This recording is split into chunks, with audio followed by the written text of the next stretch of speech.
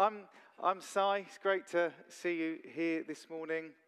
I hope you're well. I'm going to be looking at seeking first the kingdom of God this morning. But to start with, as Anna has already stolen my thunder, I need 3 volunteers to come forward to do a bit of treasure hunting in here, or lucky dip, or whatever you're used to calling it. So can I have 3 volunteers, please? Amanda. Oh, here's another one. Tom, yep, and Nick. Okay. So in here are 3 prizes. Yeah, so there's no scorpions or anything like that, or poisonous spiders. There's 3 prizes. One of them is worth the grand total of £5. Oh, yes, £5. Yeah, no expense spared. What I want you to do is to, have a feel around. But the first thing you feel is what you should grab hold of and take out, apart from the balls, obviously, because there's rather a lot of them. Okay, but we'll go ladies first.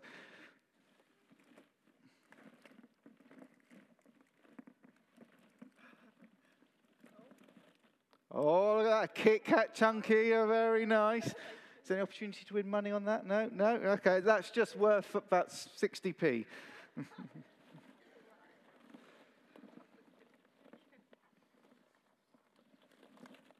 Oh, an envelope. Oh, what's in the envelope, Tom? The envelope's worth what, about 20p? But oh, no expense spared. So Nick, there's still a present in there for you. I'm afraid it's worth about 10p. Can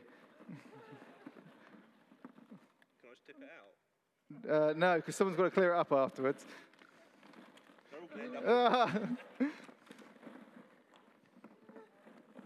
I think I put another one in there. Unless someone's come and stolen it out of there. Oh, dear. Oh, no. Have you been shortchanged? It should be in. Maybe we are going to have to tip it out to find out. Let's have a look. Yes, there it is. A Stinger bar. You can see where I got them from, can't you? There you go. Right, before you go. No. Let me just ask you honestly, what one did you want to win? You wanted that? Okay, very unusual. Okay, well done, Amanda. What did you want to win? Well, I wanted a Kit Kat, actually, but now I've got £5, so I can buy some Kit Kats. Yeah, there you go. I was just making up the numbers. But what did you want to win? What were you hoping when I told you that there was one in there worth £5? I got what I got. £5 is nice. Oh, right, go away, go on. Thanks, guys. Were you going to say something else, were you? That's fine. Okay, all right, okay. I'll pass that back to you. Okay, thank you, guys. You can keep them. It's okay. No, we'll clear up later. Maybe my wife will clear up later for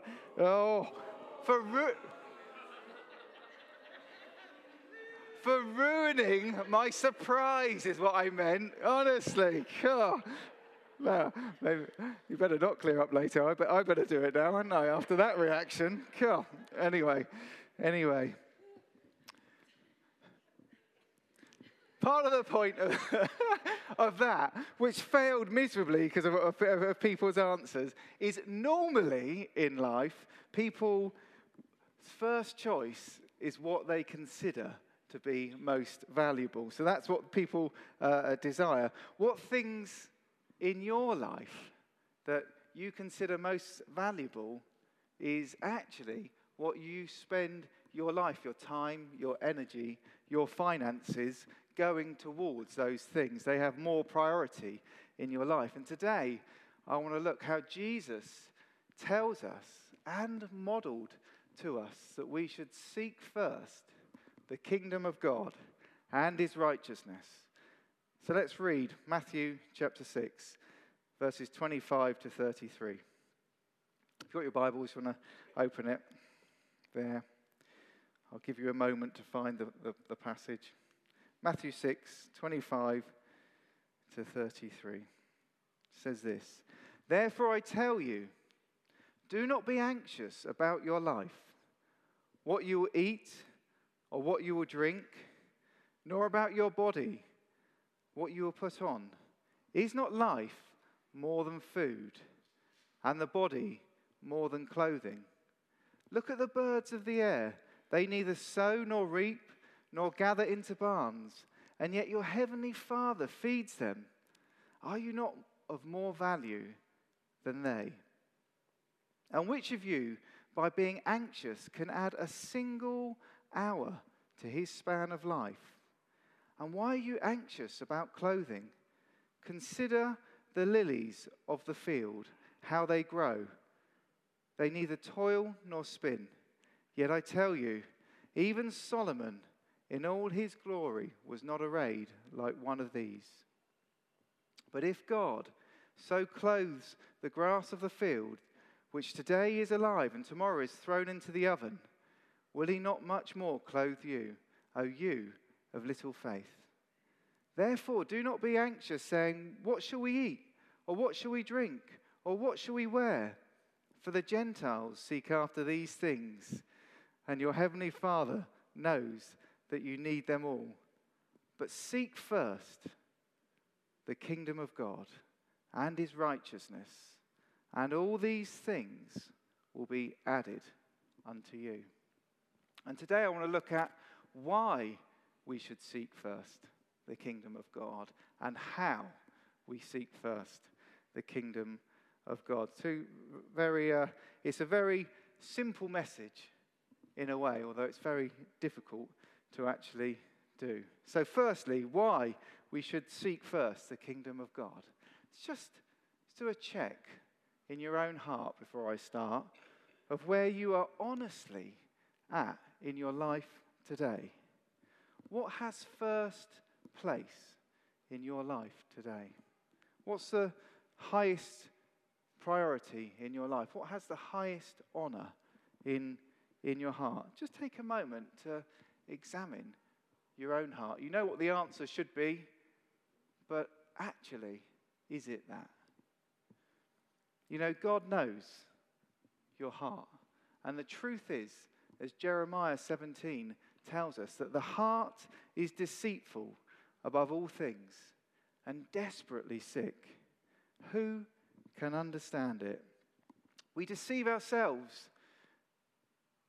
And, you know, we deceive ourselves, and we can, there's things that we can allow ourselves to get away with that we would never tolerate in other people. We can justify things that actually aren't right. And if you just honestly, before God, stopped and assessed your life more regularly, you would realize, actually, there are things in here that need to change. You'd realize your need for the Holy Spirit to make you more Christ-like, make you more into the image of Jesus. And along with the psalmist, you would pray more often, search me, O Lord, and know my heart.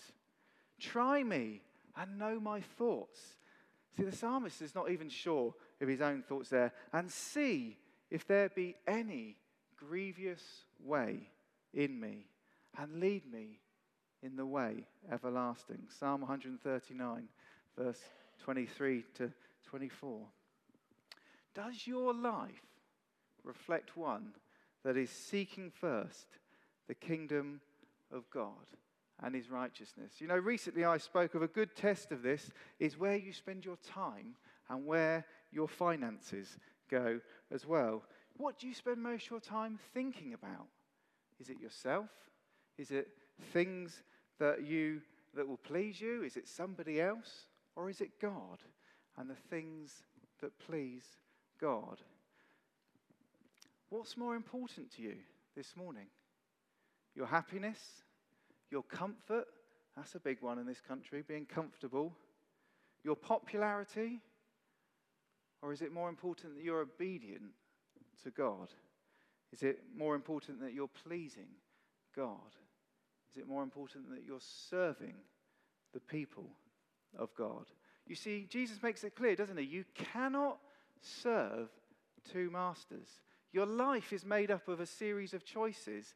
And actually, as you choose one thing, you automatically exclude other things because time is a finite commodity and you only get a limited amount of it, which is why the Apostle Paul tells us in the book of Ephesians, Ephesians chapter 5, to make the best use of our time. God wants us to make the best use of our time. Elsewhere, Paul tells us, the Apostle Paul, no soldier gets entangled in civilian pursuits, since his aim is to please the one who enlists him. Have you allowed yourself to get distracted by civilian pursuits, or are you living to serve King Jesus with your life? God is called to be first in your life and in my life. And it's worth just honestly assessing our own hearts from time to time to see if there's things that have risen in our hearts that shouldn't be there, but have risen to a level that's above God and the things of God. Have we got distracted by something, some desire, or even by some problem? Sometimes we can, instead of running to God with our problems, we can get distracted by them, and they can become the big thing, big issue in our life. My friends, you create problems in your life when God is not first in your life, when he's not first in your heart. You know, some friends of mine and Anna, they were a great couple. They had trained and they were ready to go on the mission field. And all of a sudden, out of sort of nowhere, it appeared. The wife suddenly said, look, before we go on the mission field, I just want to do a few years or a short time in London pursuing my music option. She was very musical, very gifted. And so the husband sort of reluctantly said, okay. Because she'd had quite a hard life. And actually part of that had been to some of the earlier decisions that they had made, he had made in their marriage. So he reluctantly said yes. Well, she went to London, and sadly, in a short space of time, her music career became the driving force in her life. It was first in her heart, causing her to firstly walk away from God, and then secondly, to walk away from her husband of 20 years. Now, that's a very extreme example, but it makes the point that actually that would have never happened had she allowed God's rule, God's reign, and God's righteousness to be the number one priority in her life. Seek first the kingdom of God and his righteousness. That is, seek his rule, his reign, and his righteousness in your life, and to have it working through your life is what we're called to do as believers.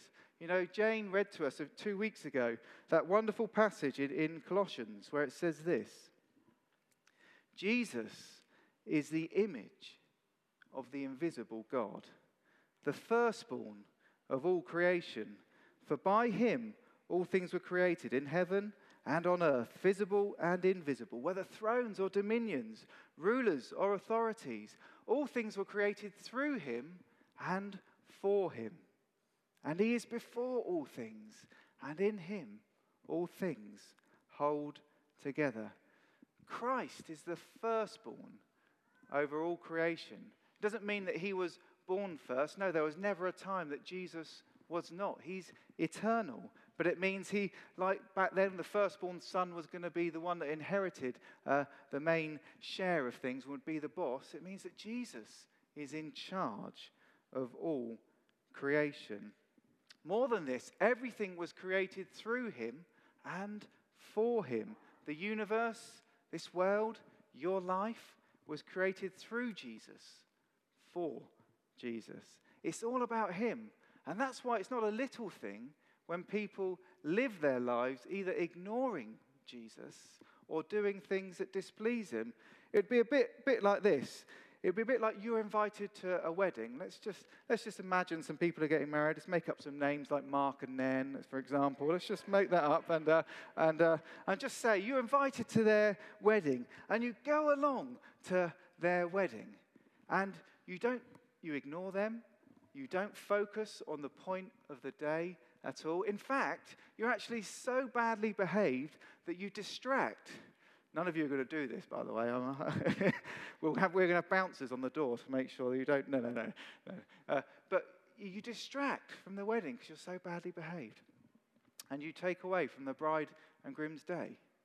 That, in any culture, by anybody's standards, would be a really rude and bad thing to do. This world was made by God, for God. Thus, it is right that we live to seek first the kingdom of God.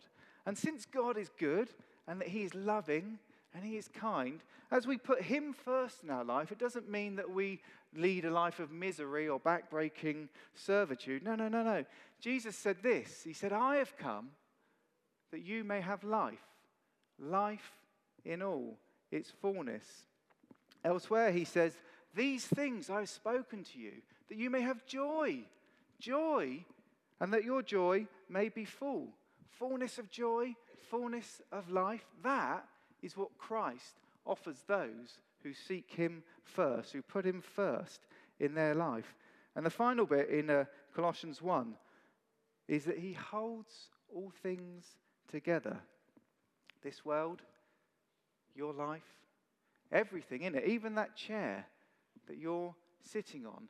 God hasn't just made the world and left it to it. He is sustaining everything. He holds it together. Just like your TV. When your TV, the moment electricity goes off, your TV turns off. Christ is sustaining everything with his power. This world is made by Jesus, for Jesus, and continues to exist because of Jesus. And my friends, if this is true, as the Bible says it is, which it is true, then you can see how inappropriate it is to allow anything in your life to be above God, to have a higher place in your heart than God. Not yourself, not your career, not your spouse, not your children, not your job. Anything should be above Jesus, because all things exist and continue to exist because of Jesus. But since God is good, and since he is patient, and since he is kind, as you put him first in your life, as he takes that place of being number one priority in your life, far from other people suffering neglect from you focusing on him, actually you realize how much he loves the people around you, much more than you do. And you suddenly realize, oh dear, I better buck up my ideas a bit. I better up my game in certain areas. And therefore you suddenly make yourself a better father or mother, a better husband or wife, a better son or daughter, a better brother or sister, a better worker, student, employer, whatever you are doing in life. You suddenly realize, actually, God loves these people far more than me. And so as you're putting him first, you actually improve who you are as well. And God, in his kindness, through the power of the Holy Spirit, gives you and me all the power that we need to do all that he calls of us to do. As Matthew 6 also makes clear, as we seek first the kingdom of God, it doesn't lead to destitution for us as we put that first. No. God knows what we need, and he will provide for our needs. Normally, for most of us, it's through providing work as we go through our life, whether paid or unpaid. In fact, elsewhere in the New Testament, the Apostle Paul does make it very clear. He says, to work with your hands so that you may walk properly before outsiders and be dependent on no one. So work, sorry guys, is something God wants you to do. Work was there in the Garden of Eden. He gave Adam and Eve work to do. And guess what? Work will be there in heaven. Work is not a bad thing. It's actually something God gives us so that we can provide for us the finances, the clothes, and the food that we need to live and we can get so worried about and anxious about. The problem comes when we get distracted by these things, and they become more important to us than God himself. And sadly, Jesus warns us about this, doesn't he? He says, in pursuit of these, the cares of the world and the deceitfulness of wealth. It's deceitful, wealth is. The deceitfulness of wealth choke his word, and they make us unfruitful in the things of God. Even for some of us, if we get too distracted by them, they can cause us to wander away in our faith, as the Apostle Paul warns us in 1 Timothy 6, where he says, "For the love of money is a root of all kinds of evil." It's the most misquoted verse in Scripture. It's often quoted as, "Money is the root of all evil," but that's not what the Bible says. The Bible says, "A love of money is a root of all kinds of evil." It's through craving that some have wandered away from the faith and pierced themselves with many pangs. As you seek Jesus first, he will provide for all that you need and more. Might not be all that you want, but there's a big difference sometimes, isn't there, between what we need and what we want in life. And indeed, in truth, actually, if you have an intense desire for more, or for something, it may actually be a sign in your life that you are not seeking first the kingdom of God and his righteousness. Because the Apostle Paul makes it clear to us that as Christians, we should have learned to be content in whatever the circumstances. Paul says, "I know what it is to be in need. I know what it is to have plenty. I have learned the secret of being content in any and every situation, whether well-fed or hungry, whether living in plenty or in want. I can do all things through Christ who strengthens me." And that's true for you and me too. As we seek first the kingdom of God, we should have that attitude. Actually, if that's first in our life, we will be content. Whatever Jesus gives us is fine. Whether we have lots, then we can celebrate in God's blessing for us, and we can bless others and be generous to others and to the things of God. Or whether we have little, then we can celebrate in God's goodness and be content with what he has given us. And that equally glorifies God. You see, my friends, too many Christians get concerned about building their own homes rather than building the kingdom of God. And Jesus tells us, seek first that his kingdom and his righteousness, that is his rule, his reign, and his righteousness in your life. So that's why we should seek first the kingdom. Let's move on to how we seek the kingdom. How do we practically do this? How do you seek first God's kingdom and his righteousness in your life?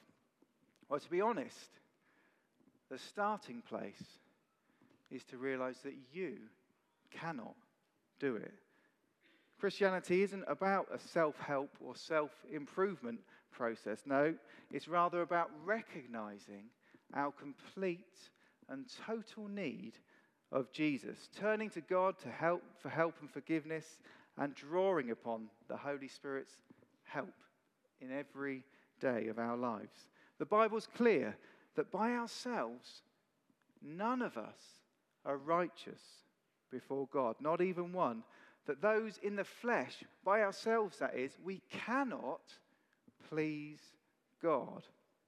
And that by our very nature, we are objects of God's wrath like the rest of mankind. It's not a great summary of mankind that God gives us. We by ourselves are not good enough to become friends with God. We're not good enough to make ourselves righteous enough to get into heaven. We wouldn't even pass the entry test. We fail on every level. Thus, to seek first his righteousness is exactly that. It's to seek his righteousness, not your own, because you don't have it before God. You might look at the person next to you and think, yeah, I'm all right. And you might be all right compared to the person next to you. But compared to the living God, we fall very far short. So how do we become right before a holy God? The Bible tells us. It should come up on the screen, the verse in Romans 3 behind me. Now, the righteousness of God, that's his righteousness, God's righteousness, has been manifested apart from the law. That is, that we can't earn it by our own methods. The righteousness of God through faith in Jesus Christ for all who believe. For all have sinned and fall short of the glory of God and are justified. Justified means declared not guilty but righteous before a divine judge. We are justified by his grace as a gift to be received by faith. And how do we receive this gift by faith? What do we have to do? What great deed do we have to do to earn it? Nothing. Otherwise it would be you earning it and it wouldn't be a gift. The Apostle Paul goes on to explain to us, if you confess with your mouth that Jesus is Lord, that is Lord of everything, but in particular, Lord of your life, King of your life, your boss, for example, and believe in your heart that God raised him from the dead, then you'll be saved. For with your heart you believe and are justified, declared righteous, not guilty before God. And with the mouth one confesses and is saved. It's through putting your faith and trust in Jesus. When you surrender your life to him, recognizing that you need him for all the things that you have done, said, and thought that are wrong, you need you need to be forgiven of those. And when you put your faith in him, you receive his righteousness into your life. And as Jesus takes on himself all the bad things that you have done on the cross, he clothes you with his righteousness. But more than that, by doing that, you are making him your Lord, your boss. You are coming under his rule and reign. You are becoming sons and daughters of the kingdom of God. That's how you start, by seeking first the kingdom of God and his righteousness in your life. That's where it starts. When you realize you can't do it and you turn to Jesus for forgiveness and surrender your life to him. Some of you here today may need to do that, maybe for the first time, or maybe you know you've wandered away from God. I'm just going to give you an opportunity now, actually, to respond. Can I just ask people to bow their heads in prayer? If that's you this morning and you know you're in that place where you need to get right with God, then pray this in your heart along with me. Remember, if you believe in your heart that God raised him from the dead, you'll be saved.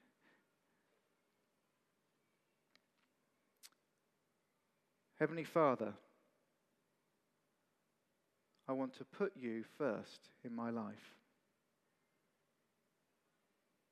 Please forgive me of all the times I have not done that and of all the things that I've done wrong. Thank you for sending Jesus to make a way for me to become right with you through his death on the cross. And through the power of your Holy Spirit, help me to live the rest of my life for you. In Jesus' name I pray this. Amen. Amen. If you prayed that prayer this morning, it says, believe in your heart, but confess with your mouth. Please come and let me know that you've prayed that this morning. I'd love to talk to you more about that decision that you have made. Anyway, so that's how we start. But guess what? How we continue is pretty much the same as well. Through recognizing our complete and total need of our Saviour, Jesus Christ, and submitting our lives daily to his rule and his reign. 1 Corinthians 6, verse 19 to 20 tells us, do you not know that your body is a temple of the Holy Spirit within you, whom you have from God? You are not your own, for you were bought with a price. So glorify God with your body. As Christians, we are not living for ourselves, but we're called to live for God. Therefore, we need to seek God in prayer, seek God in His Word, follow the Holy Spirit's promptings in our lives. And when we get confused over stuff, go to mature believers that we respect and that we love and ask their advice and ask them to pray for us, recognizing it's not about your rights, but it's about His rule and your obedience to His rule.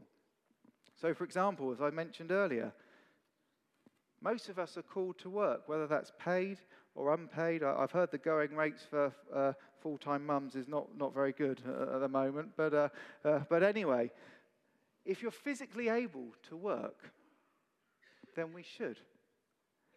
So we get on with what we're doing, working hard, as Tom read that passage earlier from Colossians, working hard as to the Lord, but also seeking Him regularly as to, God, are you still wanting me to do this? Again, sorry, mums, there's no sort of get-out clause of that one, and dads too. You know, you have to keep looking after them, I'm afraid. But actually, there's times in your life where you need to seek God. God, I'm working hard at doing this, but do you want me to change what I'm doing? Do you have something else for me?